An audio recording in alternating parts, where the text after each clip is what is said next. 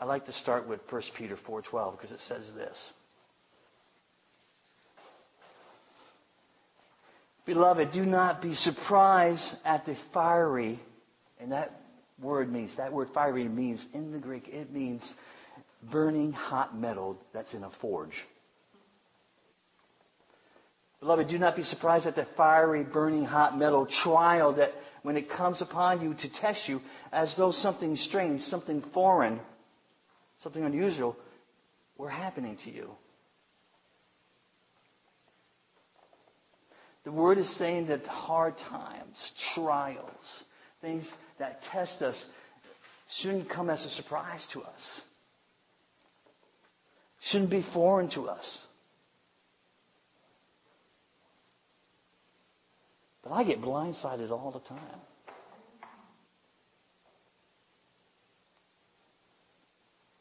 I don't expect the unexpected. I get surprised by something that comes to test me, to try my faith, to test my character. I get surprised. We go through these hard times, we go through these trials, we go through these storms like we talked last week. And sometimes the enemy comes in and adds his 2 cents to it. Lies to us. Gets us to start to believe that God is not good. The storm is too big.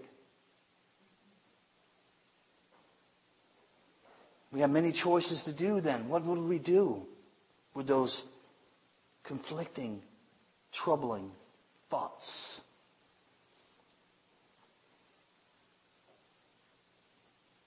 And I start to wonder sometimes when I'm going through something, I say, didn't God promise that if I pray to Him that all my wildest dreams would come true? Isn't that in here? Hezekiah, I think, right? Hezekiah. No, he didn't promise that. What did he promise? He promised that you could cast all your cares on me. Let not your heart be troubled. Take heart. Remember we talked about this last week. Take heart. For I have overcome the world. You are more than conquerors. Much more than conquerors. Your sons and daughters. And I will never leave you or forsake you. These are the promises, and there's so many more that we can count on, that we can depend on.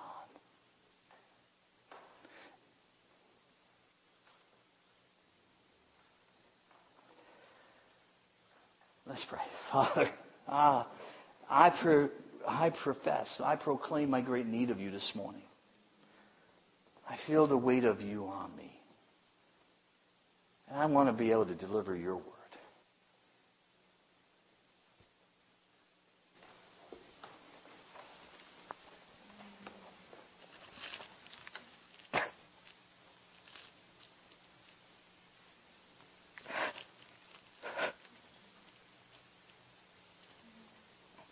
Oh, Father, I need you to empty me of me.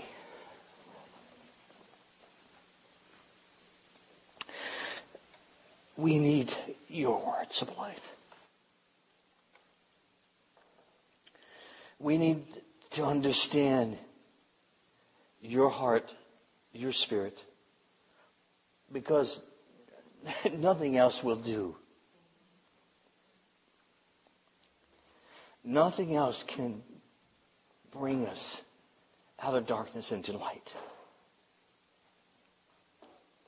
Your love overwhelms us. And I thank you for that. Oh, Lord, we need you. So, Father, I ask, yes, again, you would help me deliver your word today. That I would understand your heart in this. And that you would all understand what you're trying to say to us. Teach us. Minister to us. And, Lord, I know with great confidence that you will. Because you promised to never leave us or forsake us. You promised to send us the Comforter. And He's here. The Holy Spirit would come and lead us to all truth. So that's what we ask for this morning. All the truth that we can handle this morning. Because we're lied to it every day of our lives by the enemy, by the world, by advertising, by whatever. We are lied to, and Lord, we don't want to succumb to that. But if we walk in all truth, we have no fears. Because it's yours. You give it. So, Father, prepare our hearts as we dive into something that I believe that you have for us. And we ask this in Jesus' name. Amen.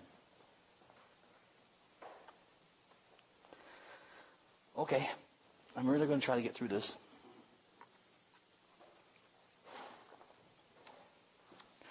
Let's read Matthew 7, 13 and 14, our base scripture for this series on hard. Enter by the narrow gate, for the gate is wide and the way is easy that leads to destruction. And those who enter it by it are many. For the gate is narrow and the way is hard that leads to life. And those who find it, get it, understand it, are few. So far in this series that we learned that our heart is valuable. So precious to God, so wonderfully precious to God, that He asks us to guard it, to take care of it, to protect it. We learned last week that that there are storms in our lives that threaten to just destroy us, sink us. We learned that we had to guard our heart from being cold and stone-like so it doesn't sink. So it doesn't sink when we think Jesus is passing us by. So it doesn't sink when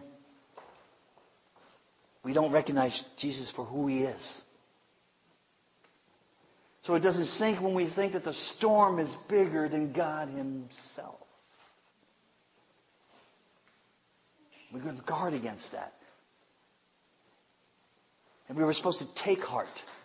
It was a command with a promise. Take heart. Take it. Take command over it. Rule it with the power and the authority that Christ has given us. And we found out that the best way to guard our heart, the absolute number one way to guard our heart was to take it and give it to the one who made it. The best way to guard our heart is to give it to the Messiah. We learned all that. Still learning that probably, right? And yet,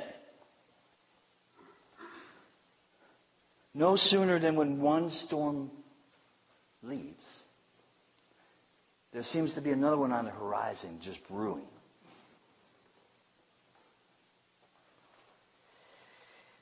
And surprise, it's coming straight for us.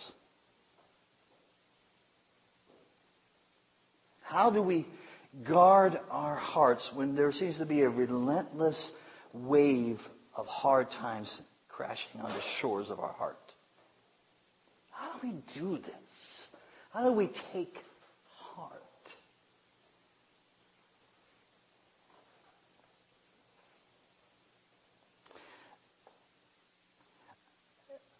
And those who are familiar with me, you know that God takes me on a strange route sometimes with sermon prep. He takes me all over the place. So I was thinking about this. I got to this point in sermon prep. I said, okay, God, how do we? I'm ready. He says, I want you to take a hard count. Okay. Hard count. Does that mean anything to anybody? At first, it didn't mean anything to me. And then I thought about football. Vince Lombardi used to, when he started every new season in football, he used to go, men, this is a football. We catch the football. We hold on to the football. We run with the football. But you can't do any of that until you know that this is a football. One of the most successful coaches of all time. Started with fundamentals. So I said, okay, take a hard count. Grab a football. Okay, I grabbed the football. To take a hard count in football is really has everything to do with the quarterback. Most of you know the quarterback gets the ball and he's lining up behind center and he's calling out signals. Trying to get his teammates in the right formation so they can start the play that they're going to run. And all these strange words that we might listen to when they might say, foxtrot, Bermuda, ice cream, whatever they're saying out there, they all have different ones, has numbers in it. And the quarterback actually has a cadence. He has a rhythm to it. Some of them are really good. They're actually kind of beautiful to listen to. Strange words, but the way they do it is really kind of cool. So he's got a cadence. He's got a rhythm going. But he wants to do a hard count. Because they need to gain 5 more yards to get a first down. And one of the easiest ways to do that is to draw the other team off sides. To cross the line of scrimmage before they're supposed to. That's a penalty. They get an instant 5 yards, and they can get an easy first down. So what the quarterback will do, he'll get down here, and instead of he'll be saying, hut 1, hut 2, Bermuda, hut 1, hut 2. And before he says the word hike or snap or whatever their code word is to hike the ball, he'll do something different. He'll either start to say something louder, or he'll do a little twitch in his arm, and the opposing team is looking at them saying, oh, he's about to hike it. We want to get a jump on it, so they'll rush ahead of time and commit the foul, the penalty. He's doing a hard count. Basically, he's trying to deceive the other team. He's trying to get them off balance. He's trying them to dictate the terms of gaining yards. I said, okay, that's great. That's awesome, God. Thank you so much for that. I don't understand.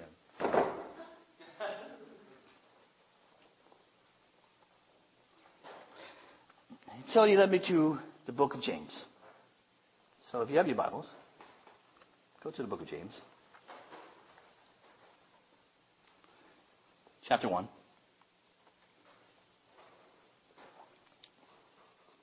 The book of James is really cool because James doesn't mix any words. A lot of other scriptures have a long introduction. James has a very short introduction. James, a servant of God and of the Lord Jesus Christ to the 12 tribes in the dispersion. Greetings. That's it. Then he gets right to business. Okay, we're going to start with chapter 1, verse 2. Count it all joy, my brothers, when you meet trials of various kinds. For you know that the testing of your faith produces steadfastness. And let steadfastness have its full effect, that you might be perfect and complete, lacking in nothing. If any of you lacks wisdom, let him ask of God, who gives generously to all without reproach, and it will be given him. But let him ask in faith, with no doubting, for the one who doubts is like a wave of the sea that is driven and tossed by the wind. I said, okay, that's starting to make a little bit more sense to me. So as those who are familiar with me, I like to take these scriptures apart.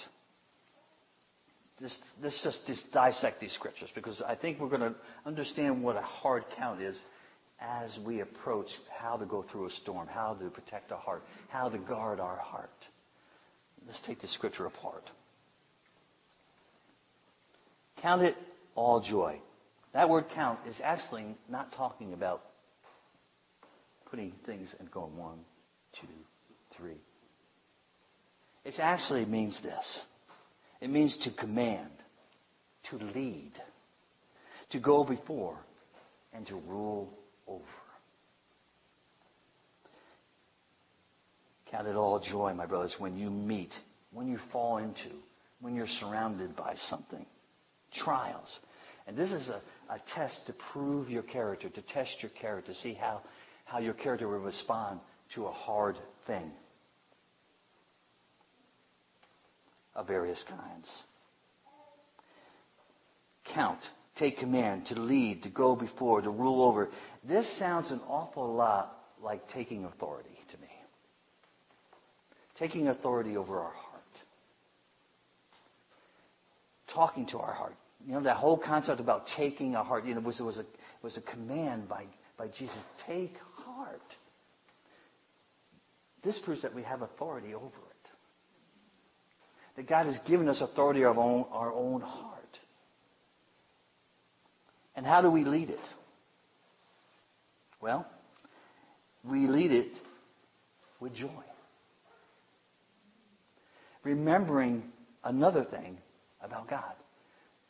The joy of the Lord is our strength. The joy of the Lord is our strength. The joy of the Lord is our strength. We lead our heart by remembering that fact. That the joy of the Lord is our strength. So we count it as all joy when we go through something difficult. We take command of our heart and we tell our heart to remember, where does our strength lie? It lies in Him. That's why we can count it as all joy, because He is our strength. The joy of serving God, the joy of knowing God, the joy of experiencing God is our strength. And we take our heart and we say, hey, remember this. Remember this. Often when we're going through a hard time, a difficult time, I think we struggle with a sense of purpose. Is there a purpose going through something? Is there a purpose being tested this way? We start to have questions like, why me? Why am I going through? Why now? All these questions about why. We start to lose a sense of that this thing that we're going through has any purpose or whatsoever. Why is this storm happening to me? And verse 3 says this, for you know that the testing, that word means to test your trustworthiness in a hard thing. The testing of your faith, your moral conviction, produces, and that word means fashion or bring about. It brings about steadfastness, and steadfastness is patience with cheerful endurance. Cheerful endurance. Here's something that we can count on. When we're looking for a sense of purpose, here's something that we can count on. That struggles and hard times are not empty of purpose. Struggles and hard times are not empty of purpose. We can embrace hard times, the difficult things that we're walking through, and we can learn something that changes our life from that point on.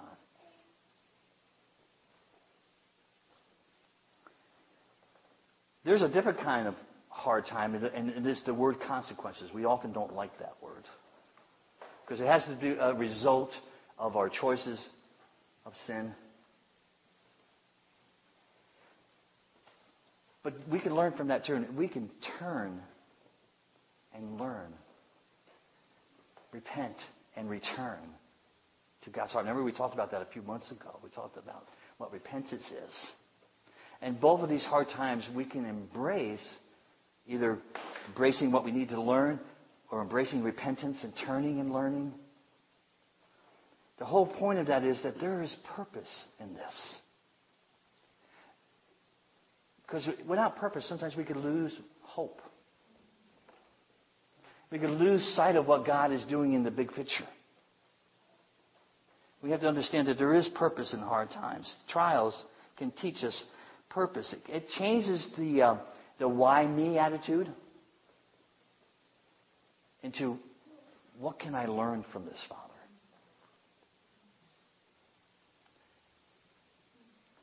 Changes that whole why me concept into, God, what do you want me to learn through this?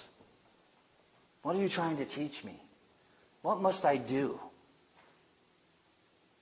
Instead of just, why me? Why me? Why is this happening to me? It really changes our perception, our eyesight.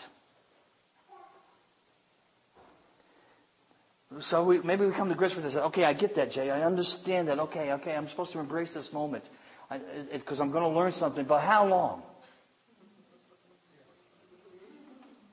How long am I supposed to be hanging on to this? How long am I embracing here? Is it a quick hug? Side hug? Or a bear hug? Just how long am I supposed to embrace the suffering gig? Because you know what? It's not. Verse 4. And let steadfastness have its full, complete, finished effect. The work of someone's hands. And guess who work that is? That you might be perfect and complete, lacking in nothing. I'll say that again. Lacking in what? Nothing. Nothing in the Greek means nothing. In the Hebrew, it means nothing. In Klingon, it means nothing. And in English, it means nothing. Lacking in nothing. We have to let it. It's a choice again. Remember I told you one of the greatest things that God gave to human beings was choice? It's also the most dangerous thing. But when it's used for good, we let steadfastness have its full effect, its complete effect. Every once in a while, most of you know my story. It was hard growing up in what I grew up in. But every once in a while, you meet someone that has a harder story than you. Yesterday, I talked to a 90-year-old man about the Battle of the Bulge. Man. About him losing a few of his buddies and watching them burn to death. And for years, he wouldn't talk about it, any of his experiences. He kept his story quiet. He saw no purpose in it. It was only recently, in his late 80s and 90s, that he's realizing that his story has purpose. It was hard. He suffered greatly. During the war, after the war. We talk about being in the battle, he actually wasn't. And yet as he was telling me this story, and he was crying, and he was expressing, I just finally realized that I had to tell my story because it mattered. That there was actually purpose in his suffering. And that was to educate the next generation. Folks, your story matters. What you have suffered, what you are suffering, what you will suffer. It all matters. There is purpose in the suffering. Look, I don't like it. I would rather not go through any more hard times. Truthfully, as a human being, I would rather not do it. As a son, however, I realized that, this is part of the deal. It is a hard way that leads to life. And there's purpose. Because our stories matter, and it is a great testimony to the faithfulness of God that He would produce steadfastness in me through a difficult thing. So that others could be blessed. Could be educated about God. There is purpose in there. Your story matters. So however long has you holding on and hugging. Hold on. Because you're really holding on to Him. Ephesians 2:10 reminds us that we are His handiwork, created way before time began in order that we might do good works. Our stories, our lives, the things that we go through, the things that we find how faithful God is during those things, these things matter. And they're purposeful.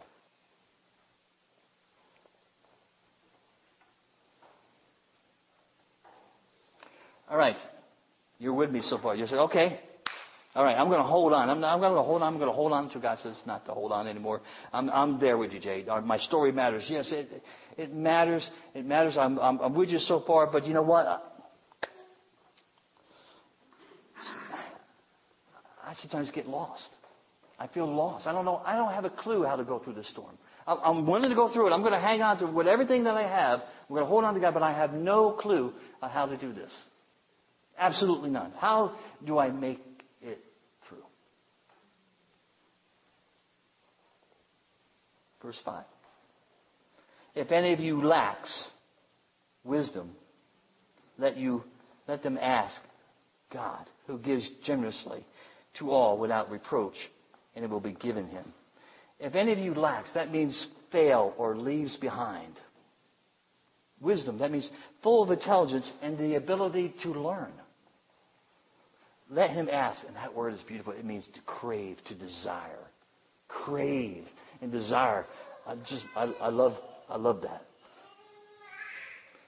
Let him crave and desire God, who gives generously, bountifully, overflowing, to all without reproach, without gritting his teeth. God is not up there going, oh, he's asking you for wisdom again. Won't you get it? Getting tired of it. No. God is generous. And he wants to give bountifully. He wants to heap wisdom on us. Because first of all, he knows we need it. But he's a God who gives. God so loved, he gave. So he wants to give us wisdom. He wants to teach us. Can we grab a hold of that? This morning? That there is wisdom beyond your imagination that God can give you to help you get through a storm or anything. And all we have to do is ask, crave, desire it. See, this is deeply relational that God is talking about here. Which is the beauty of it all. This word is saying that we need to be teachable. We need to be able to follow instructions. We need to be humble to ask for help. With men, that's a difficult thing. And we trust the God who can walk on water. Who can calm the sea. And calm any storm that we're walking through. Some beauty stuff. Some beauty stuff. All right. Okay. I'm getting this. I need to be teachable. I need to ask God. How do I ask God? Verse 6. Let him ask in faith. With no doubting. That word means to withdraw from or to desert.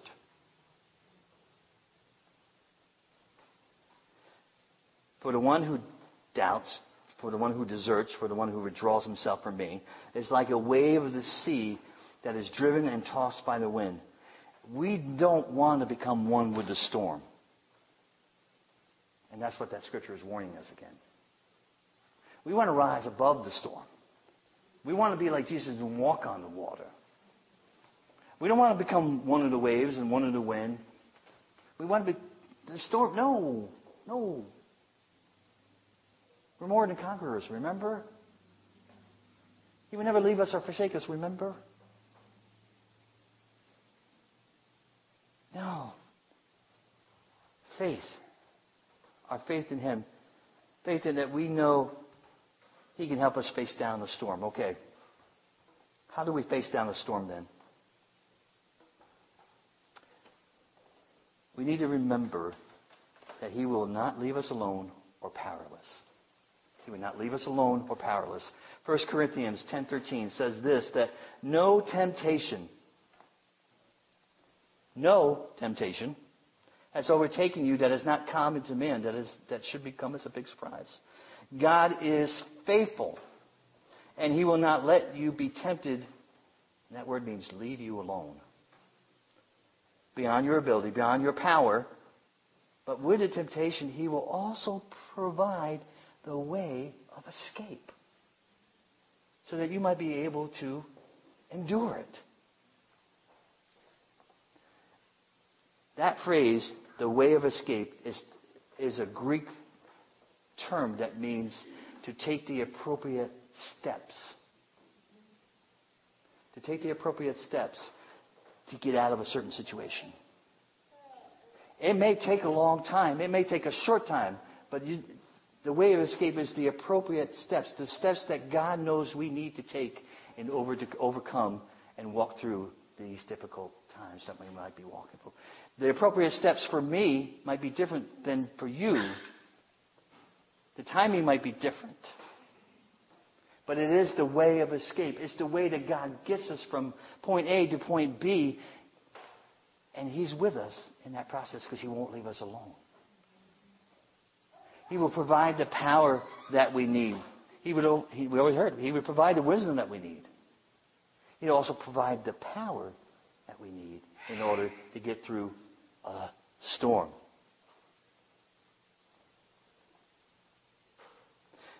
That whole phrase is really about two words together that talk about a way out, but with a pace. A pace. Sometimes you're walking fast through a storm. Sometimes you're walking like you.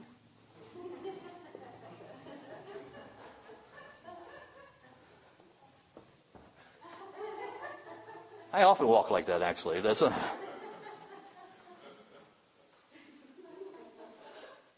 Wow.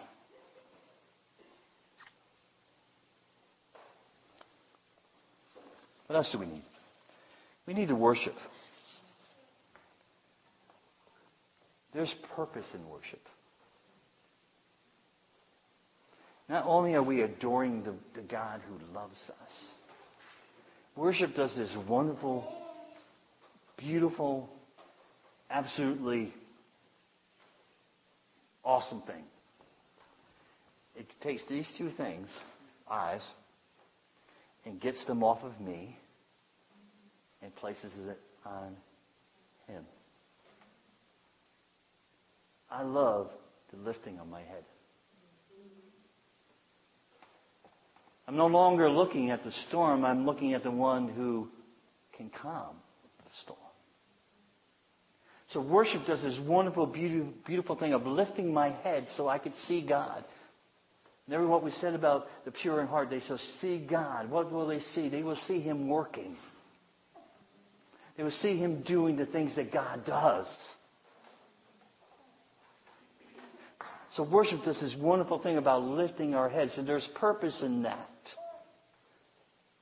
2 Corinthians 1:3-4 says this, blessed or praise be to God, the Father of our Lord Jesus Christ, the Father of mercies, and God of all comfort. God of all comfort. That word comfort means to call near. That's how God comforts us. He gets us close. Up close and personal. Who comforts us, who draws us near, calls us near, in all our affliction, so that we might be able to comfort those who are in any affliction with the comfort with which we ourselves are comforted by God. A heart that worships connects its heart. Remember, we talked about syncing up of the heart. Syncs up its heart with Father God's heart. And it moves with the same compassion that He has. That's what worship does. Gets our eyes off of us onto Him. We start to see God. We start to see like God sees. Our heart is lifted up to Him in worship. It starts to synchronize with His heartbeat. It starts to beat like His. It starts to act like His. And now we have compassion like Him. And we can comfort other people in their storms. Worship is extremely purposeful. And it's wonderful of God that it's about adoring Him. It's about just loving on Him and just exalting Him for how great He is. And He says, you know what? But it does something to you in the same time. It changes your heart to look like mine. It's beauty stuff. This is beauty stuff. How else do we face down a storm? We need to pray because it keeps us from losing heart. Luke 18:1 says He told them a parable to the effect that they ought to always to pray and not lose heart. The story about the widow and the judge is a great object lesson. Jesus knows that His disciples are going to face huge obstacles. They're going to be persecuted. They're going to be hunted down and killed, most of them. And in the process of all this, they have great temptation to lose heart. So He instructs them with this story, saying, you know what? You've got to pray all the time. It'll keep you from losing heart. It'll keep you from losing heart.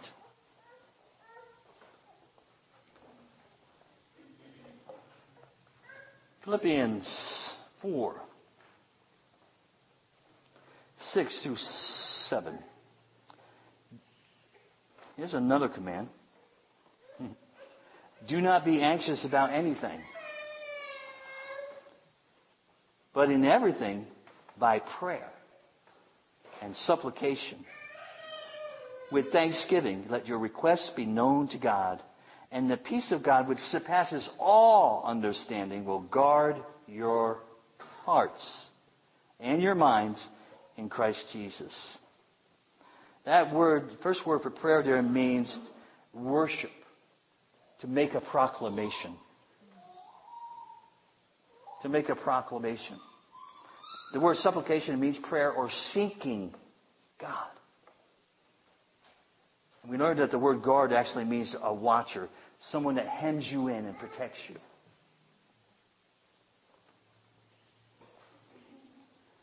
Do not let your heart, do not be anxious about anything. That pretty much covers it. Don't be anxious about anything. Because I got this. I've got you. You're not going through anything alone. You're suffering, but it's for a purpose. Believe me, trust me. It's for a purpose. The storm is not bigger than me. Nothing is bigger than me. And I'm going to give you a peace. I'm going to give you a shalom peace. A peace that affects your entire being, mind, body, soul, and spirit and heart. Everything about you. Your relationships. Your possessions. Your health. Shalom talks about all that. I'm going to give you a peace that passes all understanding. You won't be able to comprehend it, and that's okay. Just accept it, receive it, and walk in it. Wow. So what is God saying in all this?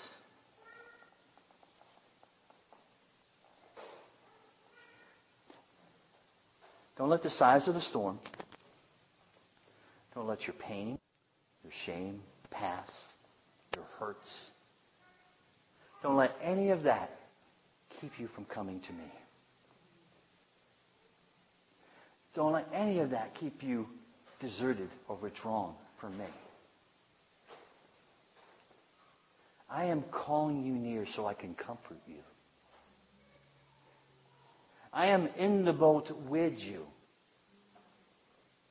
so I can comfort you, so I can teach you, so I can instruct you, so I can give you what you need, the power and the faith that you need to get through the storm. And I'm also going to make you aware of why you're going through the storm.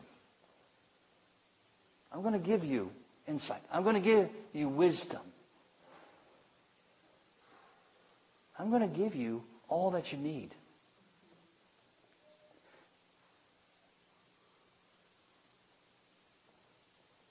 According to what? His riches in? God is extremely rich.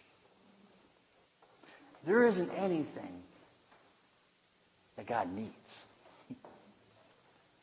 But He's a generous God, and He wants to give us so much. And we're threatened with hard times, like we've been talking about this. You know, this is a hard life. There's a lot of things. All of us can make a list today. Easy, make a list of the hard things that we might be facing. We could have that list. That list could be 20 pages long, and all we have to do and write in the other column is God. I think that's what He's saying. It's not like God says, I'm not concerned about your hard times. Come on. Man up. Woman up. No, God is saying, I understand this. You know what? No one's walked through a harder time than Jesus. No one did. No one took on the sins of the world. It says that we have a high priest who's quite aware of what we're going through. We can come to Him. We can draw near to Him. And He's going to comfort us. He's going to give us the things that we need to be able to face down our storms and to walk close by Him. Father, thank You for today. Thank You for Your word. Thank You for Your promises. Thank You that You just love on us. So we receive Your love today. We say, Father, please pour it all out on us. Saturate us with Your presence, with Your love, with You're the Father of mercies, as the word said. And Your mercies are new every morning. It's too much to take in. Too much to imagine, but Father, we accept it. So I pray for all of us. I pray for our hearts that we would take heart this morning in what You have provided for us to be able to go through storms, hard times, difficult times.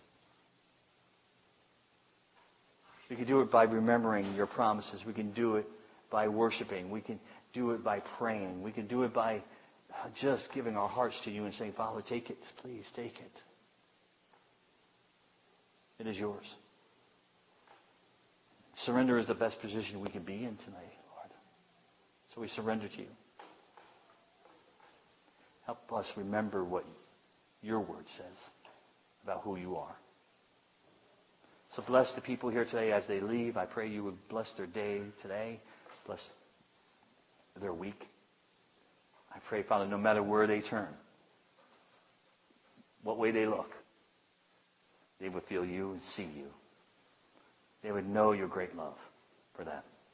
And that whenever a trial is coming up, that they will remember to worship You. They will remember to pray. They will remember to trust. And remember what you have done in our lives up to this point. And they would call to remembrance saying, no, this is what God has done, and this is what He's going to do. And we put all our trust in You. We thank You for this, and we give You all the glory in Jesus' name. Amen. Amen. You're blessed.